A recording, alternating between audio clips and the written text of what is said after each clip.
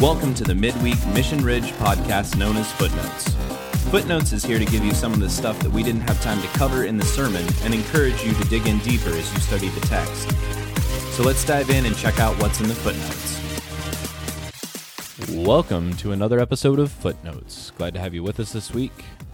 It's just me and Rob in the office today. Just the two of us. We sing that song a lot. I know, too often. We need to get more people on here. There you go. Brandon had the wrong day off. He had yesterday off. We got to do we breakfast worked on some breakfast and projects and stuff. Well, we should have just done Footnotes yesterday with him. If we would have been on the ball. Yeah. Yeah. Brandon, I'm sorry. We failed you. You are Tov Mayo, my friend. And we are less than Tov Mayo. Yeah. We haven't taught about that. They don't know what that means. Yeah, they'll figure it out. What did you say about it? Why'd you call me a toad? What? Oh, anyway. Yeah, let's see here. Do you have any shortcomings? Did I screw up anything? I don't think I screwed up anything too badly.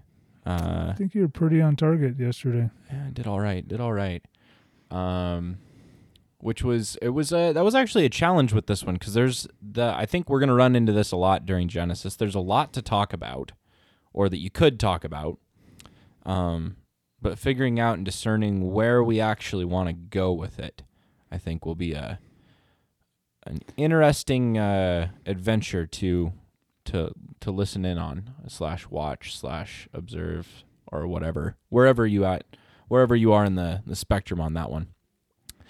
But and nothing too. I don't think I dropped any too big of heresies. I got a couple of shocked looks when I said that the Bible was not a scientific textbook.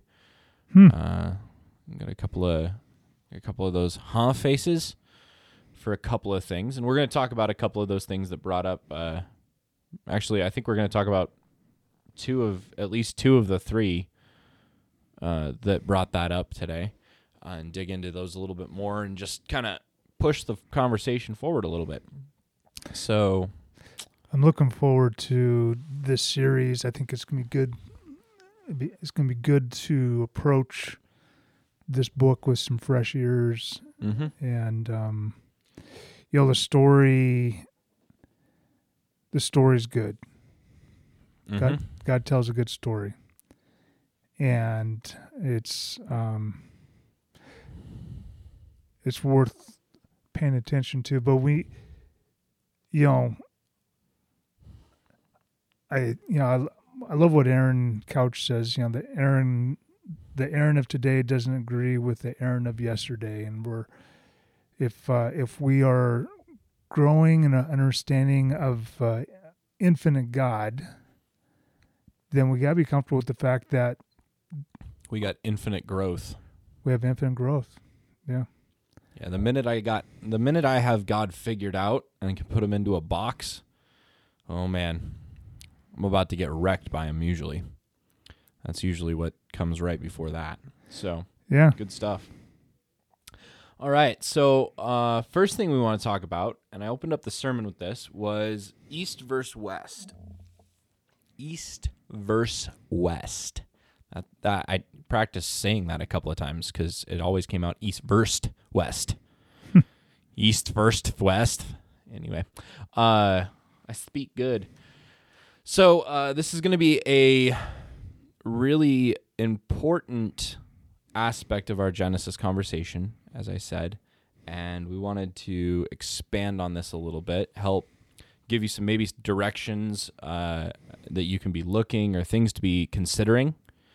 I mentioned back to the Bible Basics series that we did in January of last year, where we talked about this, and I think we broke that down into a couple of different categories. We had East versus West was, I think, a sermon. We talked about geographical context. We talked about maybe spiritual disciplines in there, something like that.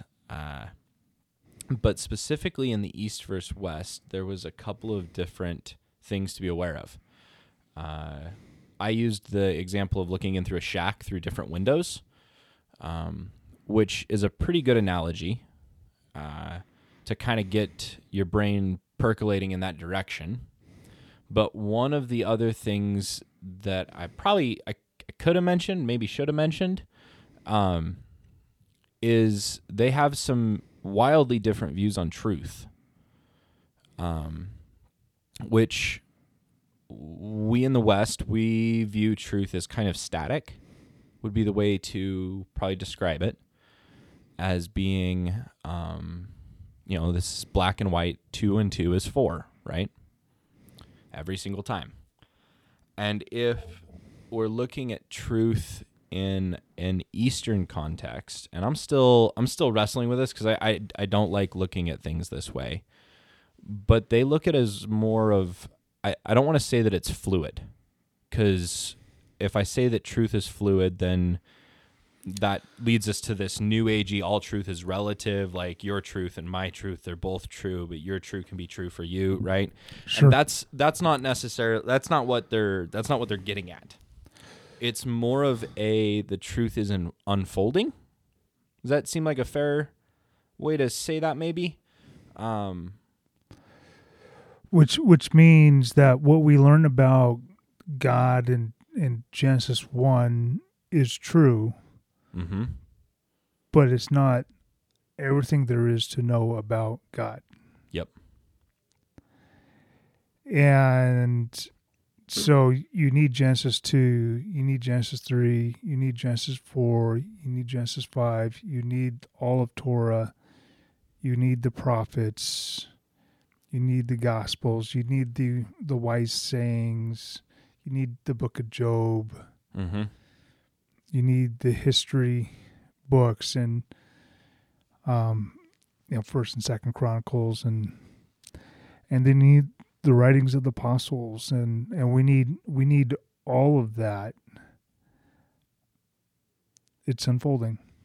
Well, and the other thing is, it's still, as it unfolds, it's not erasing it and saying like, oh no, that Genesis 1 was untrue because, well, now we have Genesis 3, right? That would be a common like, oh, well, it was good, and now it's not, and then now we're on to Genesis 3, and then later on we get to Romans, and okay, so now we just replace it. The unfolding doesn't get rid of what we already know. And if we start with Genesis 1, and then we work our way through Genesis, and then we work our way through the Old Testament, this picture of God deepens, and it still includes that first piece that we get in Genesis 1. And if you have to throw out that first piece of Genesis 1 to have this new understanding, if you will, you got an issue, and you probably need to reconsider that. And this is a pretty common thing that we run into in the American church, at least, is we like to start with, I think you were saying this yesterday to me, we like to start with Romans. We like to start with Paul. And then we work our way back to Jesus and the Gospels. And then maybe if we have time, we work our way back to the Old Testament, right? Yeah. Is that how you put that? That's how I put that. It's interesting because what I was taught in Bible school, and some of my first church experiences, the way you share the gospel is through Romans Road, which is Romans 3:23, 6:23, 5:8. There's a couple more, but it all starts in Romans. And why isn't that the first book of the Bible then? Well, and I've wrestled with this because I oftentimes thought about, we know that Jesus is sharing the gospel. We know that the apostles through the book of Acts share the gospel. I mean, that's what we're told. Mm-hmm. And yet when we share the gospel, we don't go back to the language and, when we see a sermon by Peter or by Stephen, what we see is them talk about Israel's history and experience with God, through the patriarchs and all that. And you know, so one, when they were sharing the gospel, they were dealing with a biblically literate community. We're not, oftentimes. Mm-hmm. But yeah, the book of Romans had not been written. Sure. And so, what were they talking about? What was the key message there? And I think, the first few words of Genesis is in the beginning, God. This seems like a good place to start. It seems like in the beginning it would be a good place to start. So if going back a couple of years, when I would work with people through our benevolence program in Moscow, and if I was sitting down with someone and I was going to share the gospel with them, I would start with Genesis. And I would talk about Genesis 1 and also talk about Genesis 3 and the impact and then move on into the Gospels and Jesus and because it's all, I mean, that's the thing there is this is all just one big narrative, one big story of God and his people, which we've been grafted into. So, there's nothing wrong with jumping in halfway through the movie. Still going to get good stuff out of it. But you might be a little confused on some points. Well, we've all walked into a conversation before and went, whoa, wait, what are we talking about, right? Sure. Because we miss a key component of the conversation. We're going, oh, I had a completely different picture. You guys are scaring me a little bit. Logan, why are you talking about cooking humans? What? There's that, and then even using your story again of, looking into a shack and one person looks through one window, another person looks through another window. If I take two of my children who think differently, just as people. Sure. Because as what you're bringing out today is that there's some different in the way the Easterners typically process information. Yeah. The way they think about truth, the way they, what values that they hold as primary and. Sure. We've talked about this with how they view numbers. There's a qualitative aspect to numbers as opposed to just quantitative, right? Yes. We've talked about, I don't know if we've actually used this analogy before. This is one of my favorite, though. If you set a frog down in front of a Westerner and you say, tell me everything there is to know about this frog. Well, the Westerner is going to want to dissect the frog and tell you about how the frog works and its genus and species and what it eats and where it blah, blah, blah, blah, blah. All of this facts, figures, and, diagnose the frog, which is fine. Sure. All good info. And I've heard it said that the Easterner, you plop this frog down, and the Easterner's going to want to tell you, about his family, or, who's the frog dating, or what type of foods does the frog, prefer. It's this very, they look at it completely differently. Sure. In this, they're going to tell you the story of the frog as opposed to just break down the frog into its parts. Leadership seminars that we've been going to the last few years, there's typically this component on culture, and more and more when you're, in particular in the business world, you're dealing with these diverse cultures, and whether this year they looked at diversity within generations and how we talk about technology and those kinds of things, what the millennials value and Gen Z, versus boomers and my son has brought it up that he was working 70 hours a week in Moscow, and he came here and he's like, I am not putting myself in that situation where I'm working 70 hours a week. Like, he values his time off. He values community in a way that my generation didn't. Not that my generation doesn't value time off and community, but but there's a shift now. And so when we're reading the scriptures, we need to know what the emotional Sure. impact of those words would have.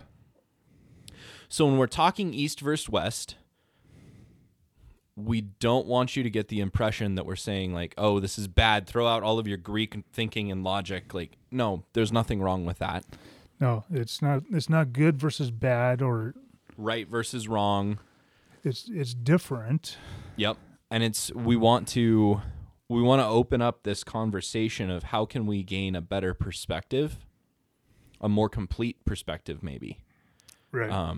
Would be, instead of saying a better perspective, look at me giving it a qualitative or a quantitative, like right versus wrong, just right there, but a more complete perspective on these stories that we're reading.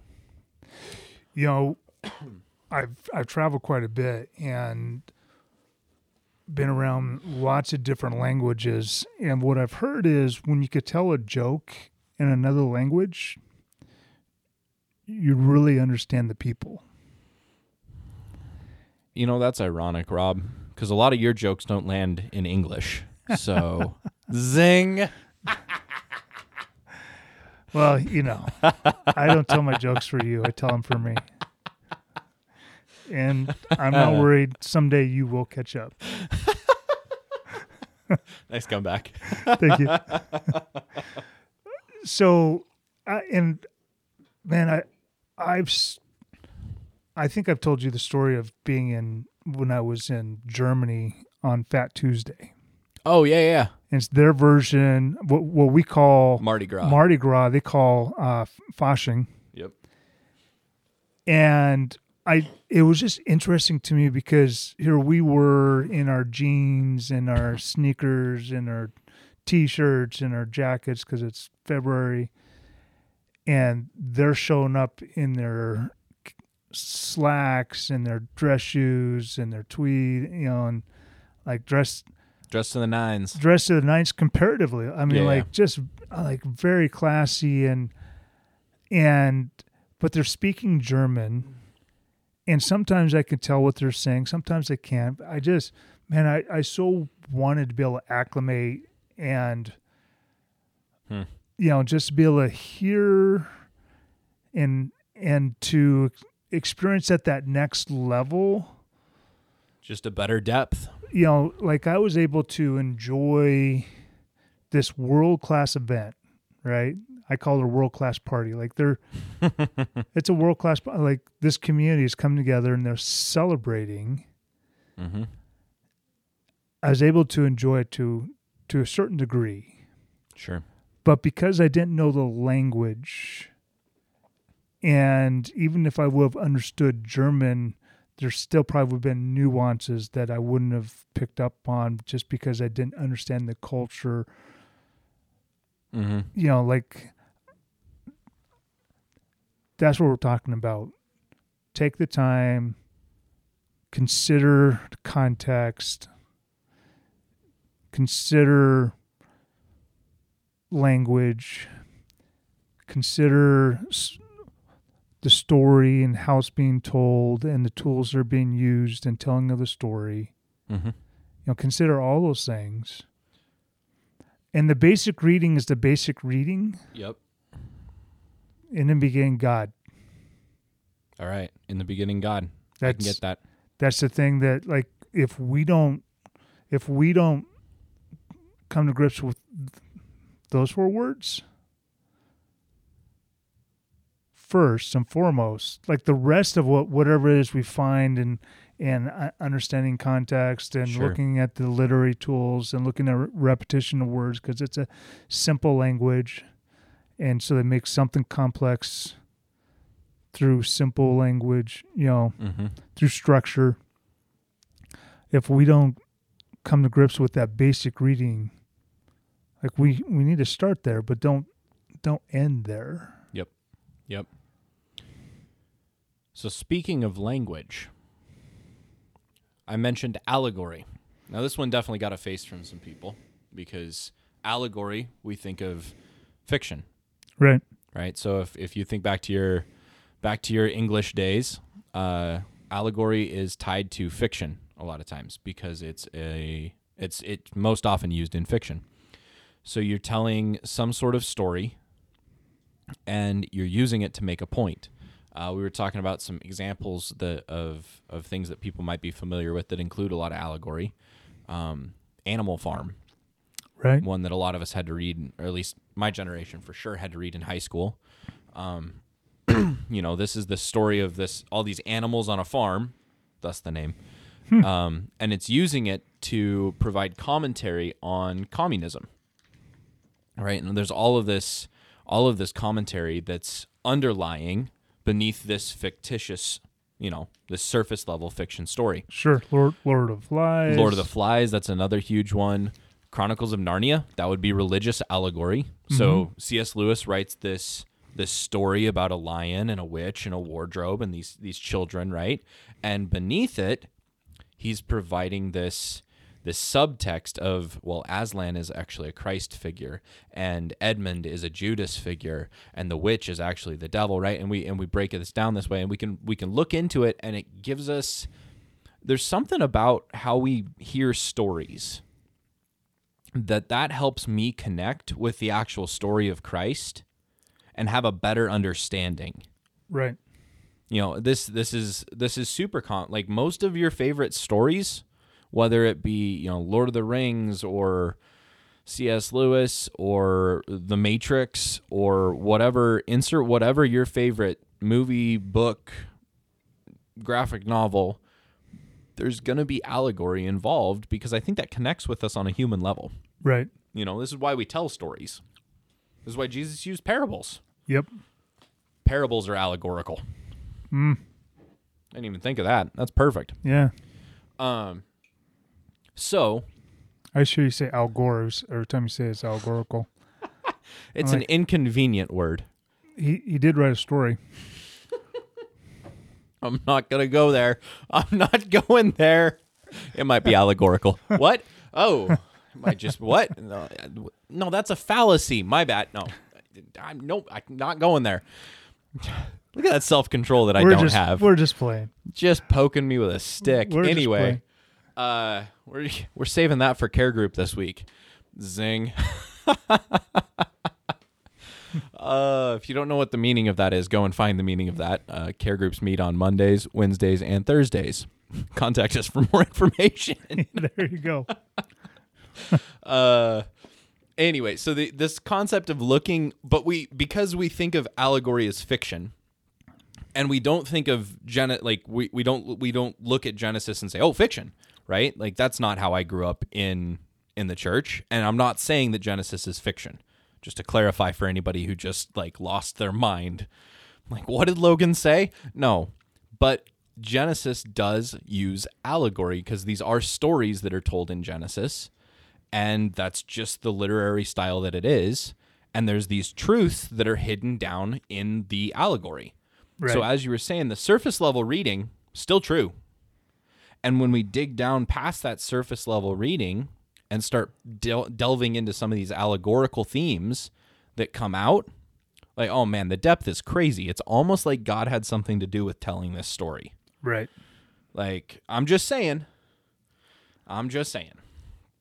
So that's the concept of allegory. Don't freak out over this.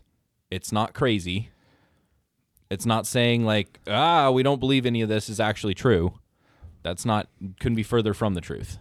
Well, Rabbi David Foreman asked the question, what kind of book is the Bible? Is it a cookbook? I answered that one. It's a religious genre.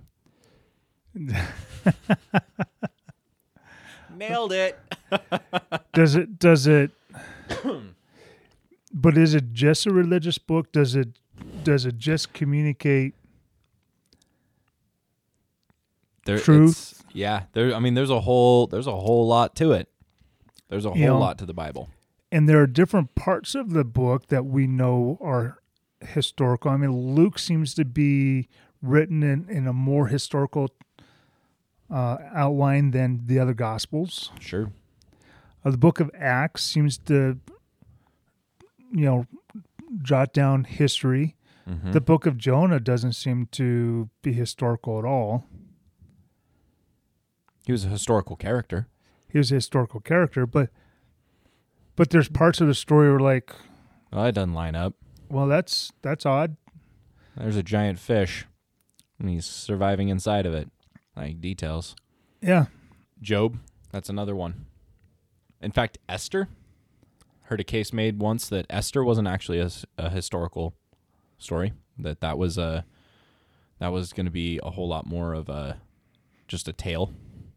I'm not saying I agree with that necessarily, but there are people that have made the case for that. Yeah. So the book of Psalms, I mean, that's Sure. a completely different genre than, Yeah. Song of Solomon. Any of the prophetic writings, like, or apocalyptical. Well, Those the prophetic writings, there's so much hyperbole used, where, No, they never do that. there's no one is righteous. There's not one. No, not one. Never.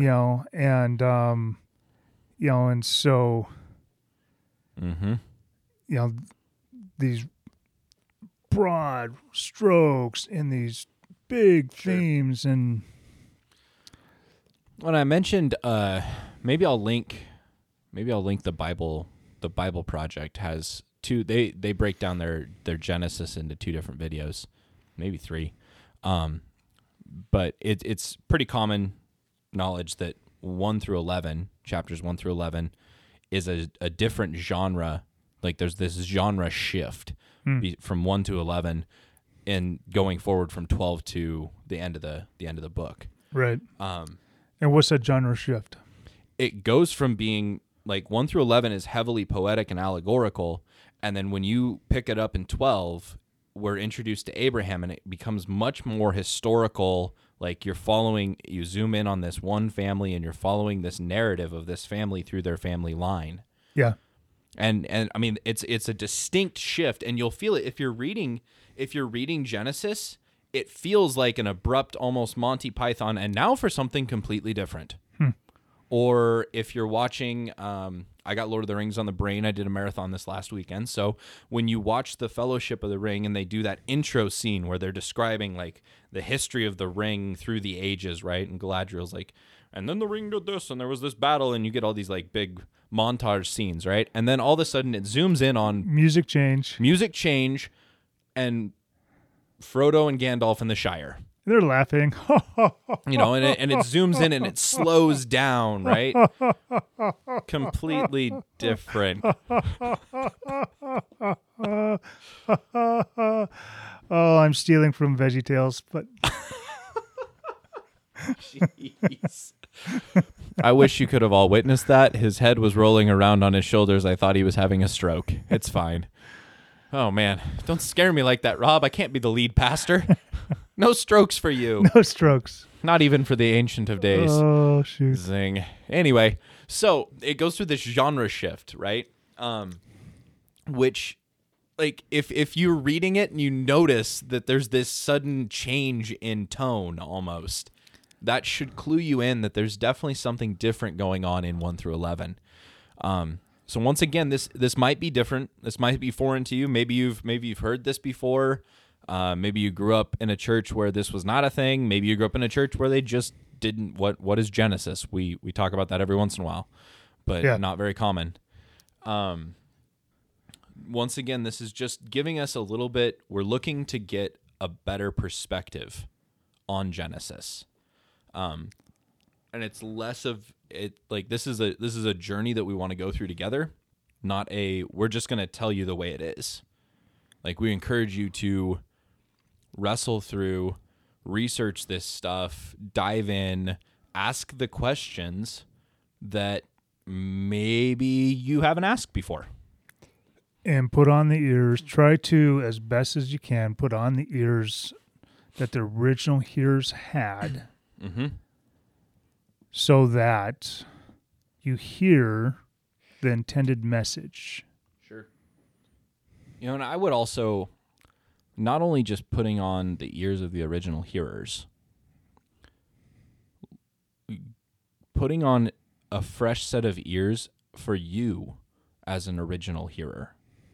Like, it's not like God's going to not speak to you through this.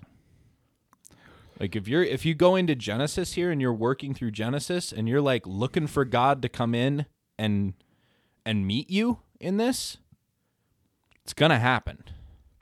Absolutely. It might happen even if you don't want him to. That might be the case for me. Genesis is wildly uncomfortable. He keeps teaching me truths I just don't want to know. Which leads us to the authorship of Genesis. We, Sure. the question becomes, is who's the author? And the traditional, both Christian and Judaic traditional view on this is that it's Moses. Moses is the author. That this was brought to the people of Israel through Moses at Mount Sinai. So God communicates the message to Moses. Moses puts it down, whether it's on lambskin or papyrus or on stone tablets or just orally. Or just says it, and everybody keeps repeating it, and they keep repeating it over and over and over again, and this is the story of our people. Now, there's a book that I have. It's called Essential Torah. It's by George Robinson. He's a Jewish writer, and he talks about the fact that first he talks about the fact that the traditional view that the book was written by Moses, was penned by Moses, but then even within Judaism, within the Judaic scholarship, questions started to rise originally in the Talmudic period, but that was a very contentious period. This is when the Jews are in Babylon, under Babylonian control, and then under Roman control a little later. But there's simple things like in Numbers chapter 12, it says this: "Now the man Moshe, or Moses, was very humble, more than any other man on the face of the earth." And I mean, I would write that if I was writing about myself. not typically something like, we don't picture Jesus writing that about himself, right? So there's those kinds of problems. There's language throughout the first 5 books of the Bible where it says "and at that time," which seems to indicate that it was written after the fact, not during.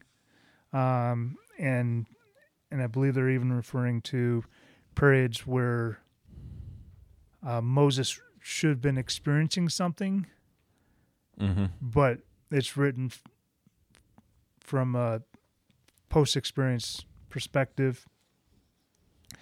There's repetition and there's inconsistencies between the various books on some things. There's just some things that are that don't quite line up. A little problematic From story to story. And then there's some that look at the different patriarchs and the way they were willing to sell off or give away their bride to a king named Abimelech. Yep. So that could either just show that could be a title. Abimelech could be, father king. Sure. It could be just a title instead of using the personal name. Regardless of all that, regardless where you land with all that, and you had some Yeah, I mean, well, there's my own, because I dove down the rabbit hole on this one, and there was just a brief, there was the church tradition that Moses was credited authorship. And then at some point, I think you mentioned in the medieval period, there was some people that brought up some questions or something, and they were afraid to because they'd get, I don't know, burned at the stake or something. But then I think it was also in the 19th/20th century, the scholarship made this shift and decided that no, Moses wasn't the author. And there was like, there's some, you can go dig into all these ridiculous writings about, well, it was this P author and H author and this and, this, that, and another thing. And then it shifted back again at some point and went back to, no, Moses is given authorship. And this seemed to be within the scholastic front. It was all very, like, no joke, this was like a muddy mess to wade through, which I was not necessarily, like, that's not my favorite thing to, like, go try to, like, cite sources on papers and stuff. Like, I'm much more, I want to just go figure it out on my own. Right. And wading through whatever thesis paper, Billy Joe Bob at whatever Ozark College came up with, that is like gouging my eye out with a dull spoon. So if that's your thing, like, go chase that down and be well. But if not, like, there's just know that was a thing, that there's been scholarship debate over this. But for me, logically, it comes kind of back to language. And you mentioned this, what were they writing it down on? Well, so at that time period of Moses, there was, we mentioned animal skins. There was papyrus, like, they're coming out of Egypt. Egypt developed writing. It's one of the earliest. There was one earlier was Sumeria. I think that's credited as being the earliest written language, was Sumeria. Did I call that Sanskrit? I think they call that Sanskrit. I think you're correct. You'd have to double check me, but I'm, like, moderately sure that was Sanskrit. But they were engraving that on clay tablets. The papyrus, you'd see, like, in Egypt, you think of the cartouches that they write on, and engrave this. There was papyrus, there was animal skins, but the main one would have been oral tradition. You would have just passed things down orally. It would have been rare to write things down. Things that were written down would have been cherished very highly. Well, we know we got the 2 tablets, Mm-hmm. so we're confident that Moses came down with 2 tablets. Moses, as you pointed out in a conversation beforehand, grew up in the court, Pharaoh's court, and so he would have been educated in writing in Egyptian. Yeah, and so if he wrote, it probably would have been in Egyptian text. Yep. Moses was around about from 1300 to 1200 BCE, before Common Era. Mm-hmm. And there's some that believe that Ezra, which he was around about 450 BCE, would have potentially we've taken the different texts and maybe have translated it, maybe consolidated the different writings. What we know for sure is that the manuscripts that we have today are not were not written by Moses. Yeah, no. or even that language didn't even exist at that point. One of the things I was reading, well, probably, I'll put it probably didn't exist at that point. There was Canaanite languages that had developed, and speaking written languages here, Canaanite had written there, and then at some point, probably around 1000 BCE, so after Moses, probably about, because we 13 to 1200 BCE, sure, couple hundred years after him, they think Hebrew branched off from the other Canaanite languages. Now, once again, you're doing a lot. Like, this is tough history to wade through, and you got to take all of this with a grain of salt. We're learning new stuff every day. It's always like, this is a truth. This is a truth unfolding, and then we learn, and we're like, oh, well, now we got a better picture of that. And this is one of those where sometimes we might just be wrong. Like, it could happen. But it's wildly unlikely that the manuscripts that we're getting our Genesis translations from would have been the exact same as what Moses got. Now, the oral tradition, I personally believe God just protected his word. Like, it's the word of God. It's inspired. It's divine.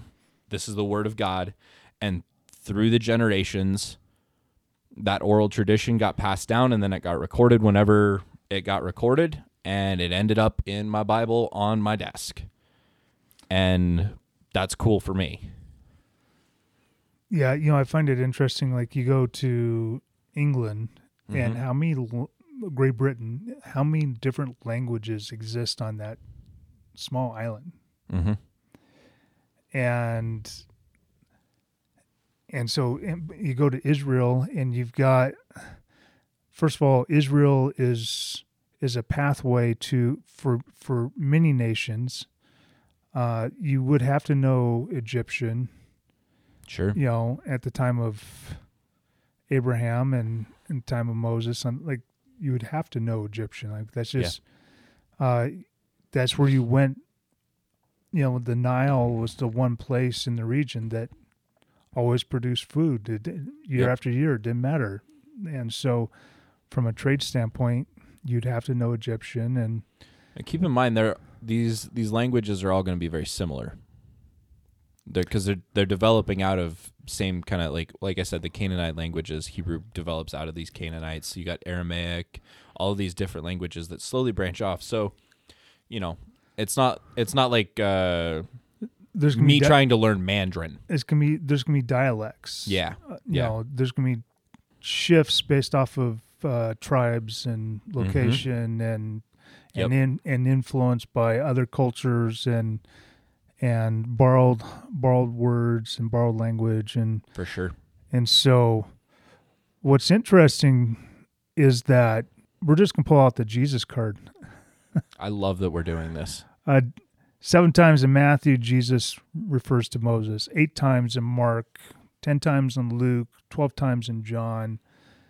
Now, some of these are repetitions, the same story being told 4 different ways. Yeah. But over and over and over again, Jesus speaks of Moses as though it's authoritative. And so, like, that, I mean, that's ultimately where, like, this is the word of God, and Jesus says Moses gave it to him. Yeah. All right, works for me. 79 times in the New Testament. I'm not going to argue with Jesus.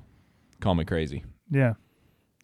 So 37 times in the gospel, but 79 times in the New Testament. Like, everyone associated with this ministry from its start trusted that the words that we find, we could lean on, we could depend on, we could shape our lives by them. So the whole reason to evaluate this, in my mind, was understanding the context of the first listeners. Like, we're looking at Genesis through the context of the Israelites at Sinai. And as I was like, okay, do I actually want to teach that? Because, well, what if they knew these stories earlier? Like, why wouldn't they know them?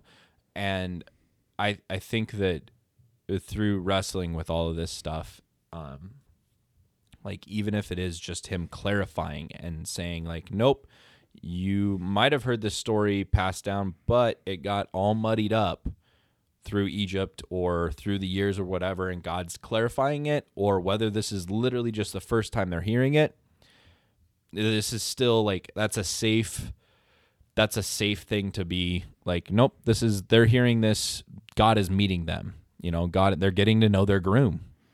Absolutely. So that's good stuff there.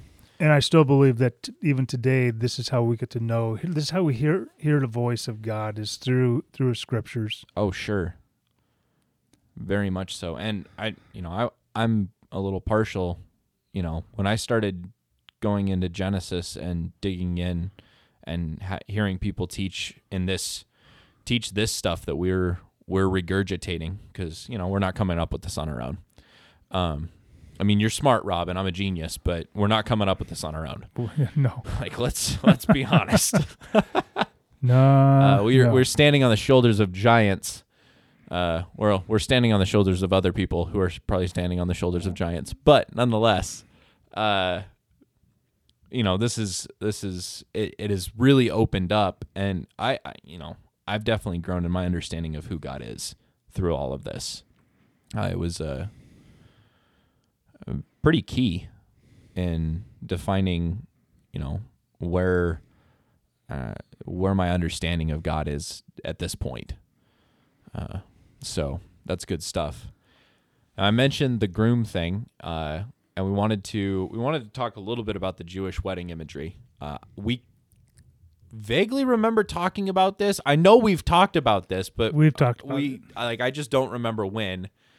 I went back and looked on previous episodes, and I either didn't write it down or whatever. So it's in there somewhere.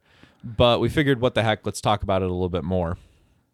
So Sinai is this Jewish wedding imagery. So we should probably understand a Jewish wedding in that context then.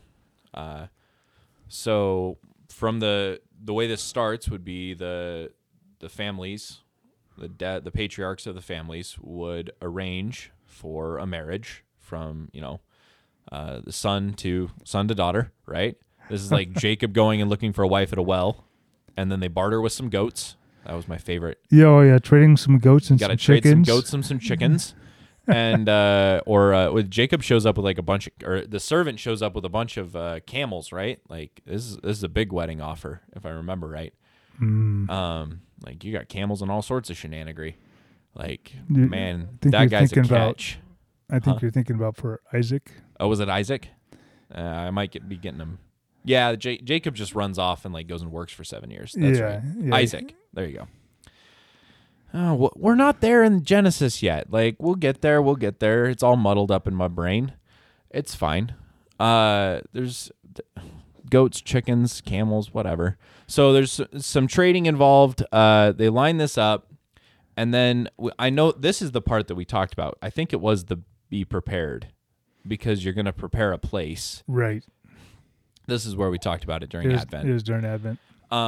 So the father and the son would go off, and the son would go prepare the house. Yes. Right? He'd prepare a place to live for his bride whenever he would come back and get her. Yep. So he'd go prepare this place, which we then get the Jesus imagery of, I'm going to prepare a place, my Father's house. Yep, there are many rooms. Say what? There are many rooms. Yep. So then at some point, they come back, they get this wedding rolling, and they set up they do this marriage covenant, right? Which that's still what a wedding, we just did Josh and Shanoa's wedding, was that like a week ago now? Yeah. I've survived a week of marriage. My goodness. Good job, guys. Way to go. Jeez. Knew you had it in you. Knew you had it. Oh, my. So, like, it's forming a covenant. Like, this is, even in our marriage ceremonies today, we're saying vows. We're saying, like, I'm going to do this. I'm going to do this. We're witnessing this before God, right? Yep. And so what we see in with God at Sinai is they're setting up these vows. He's saying, like, this is who I am. This is what I'm going to do. This is what you're going to do. Like, these are the expectations. We see this with the law. Yeah, because with this groom and this bride, the bride has no idea what the groom values. And so there would be this document that would express, these are the things that our family's going to value. Mm-hmm. As the 10 Commandments. And what's interesting is the first time the 10 Commandments are presented, the word commandment's not used. Later, I think it's in Numbers recounts, the commandments.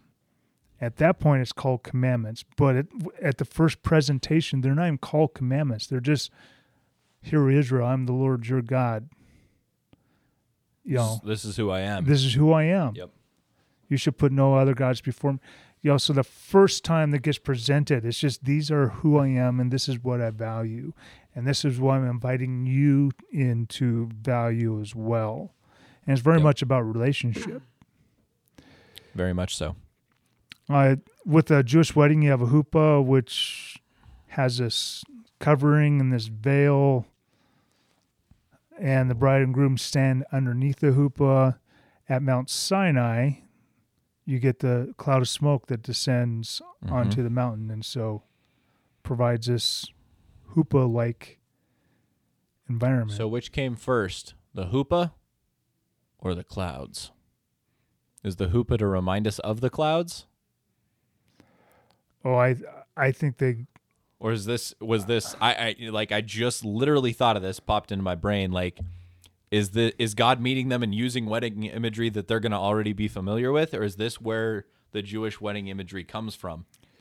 I imagine that some of it they were already familiar with, and some of it they were like, you know what we really need? Oh. We need a huppah. So yeah, this is what, 3,500 years ago, 3,300 years ago. At least. So I don't know. It's been a minute. It was before your time? Hot minute. It was before your time. I'm going to have to go ask Charlie. Zing. There we go. Where's Dave when you need him? Anyway. Yeah, so wedding imagery going on there. And then I mentioned in the sermon, then they go into the wilderness, and this is like a honeymoon period. Someday we'll get around to talking about Exodus. We'll do a series on Exodus, I don't know, in 2015. Yeah, from a Christian perspective, we talk about the wandering in the wilderness as this bad thing. Sure. For the Jews, they don't see it negatively. I mean, and I think, Christian culture, we get hung up on our mistakes in ways that I don't think the Jews do. Yes, mistakes were made. You move on, and I think in terms of there's some football teams that do a better job of kind of forgetting. You forget your losses. You forget your losses. You just move on. Yep. You just move on. Defensive backs will say you have to have a short memory. Like you can't remember the fact the guy just got a touchdown because the next pass play could be a pick six. Yep. That reminds me, my dad, when I was back in the day, when I was playing tennis, I was playing in tournaments, and my dad was coaching me. It was 1 point at a time. You don't think about the point you just played. You think about the point you're about to play. Right. Like you focus on that 1 point at a time. And you move forward. It's so easy. The Monday morning quarterback can go, man, Israel, you didn't get it. Yep. One of the things that we will say throughout this series is it's easier to get Israel out of Egypt than to get Egypt out of Israel. Yep, which ties us back to kind of how they view the wandering in the wilderness. Like this honeymoon period, God's working to get Egypt out of, I think I mentioned that in the sermon a little bit, but like this is the concept of you got to get Egypt out of you, because you've picked up this culture that God didn't want in them. There's things I realized one day when I was in my mid-30s that some decisions I had made in high school were still haunting me, and I'm like, that was half a lifetime ago. Like I was in my late 30s, and going, I've lived twice as long as I was at that point. When am I going to just let that go and go, yep, I'm not going to be that way anymore. I'm not going to make those kinds of decisions. Sure. But I'm also not going to let that haunt me. And I'm not going to let that define me. And so when I heard that the Jews pictured Mount Sinai and the Ten Commandments as their wedding gift. Like, this is God saying, I'm inviting you into something amazing, and you get to be a part of this relationship. Mm-hmm. And that was their wedding day. And then in the desert was their, now, were there mistakes made? Yes. For sure. But there's 3 mistakes that were made throughout the 40-year period. That ain't that bad. And It's better than I would have done. And we get stuck on 40 years because it sounds like a long time. And for Logan, it still is a long time. Very long time. Can't even imagine that long of a time. Just kind of a long time for me.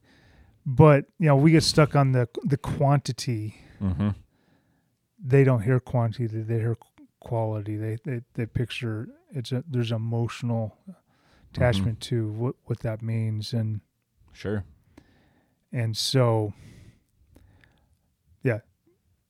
Good stuff. It's a different picture when you realize that when they consider that their honeymoon and they live as if that was their experience, not their ancestors' experience, but their experience that God chose to wed me and chose to take me into the desert to where I could know what it meant to be in relationship with him and own that. That's good stuff. I think in terms of like,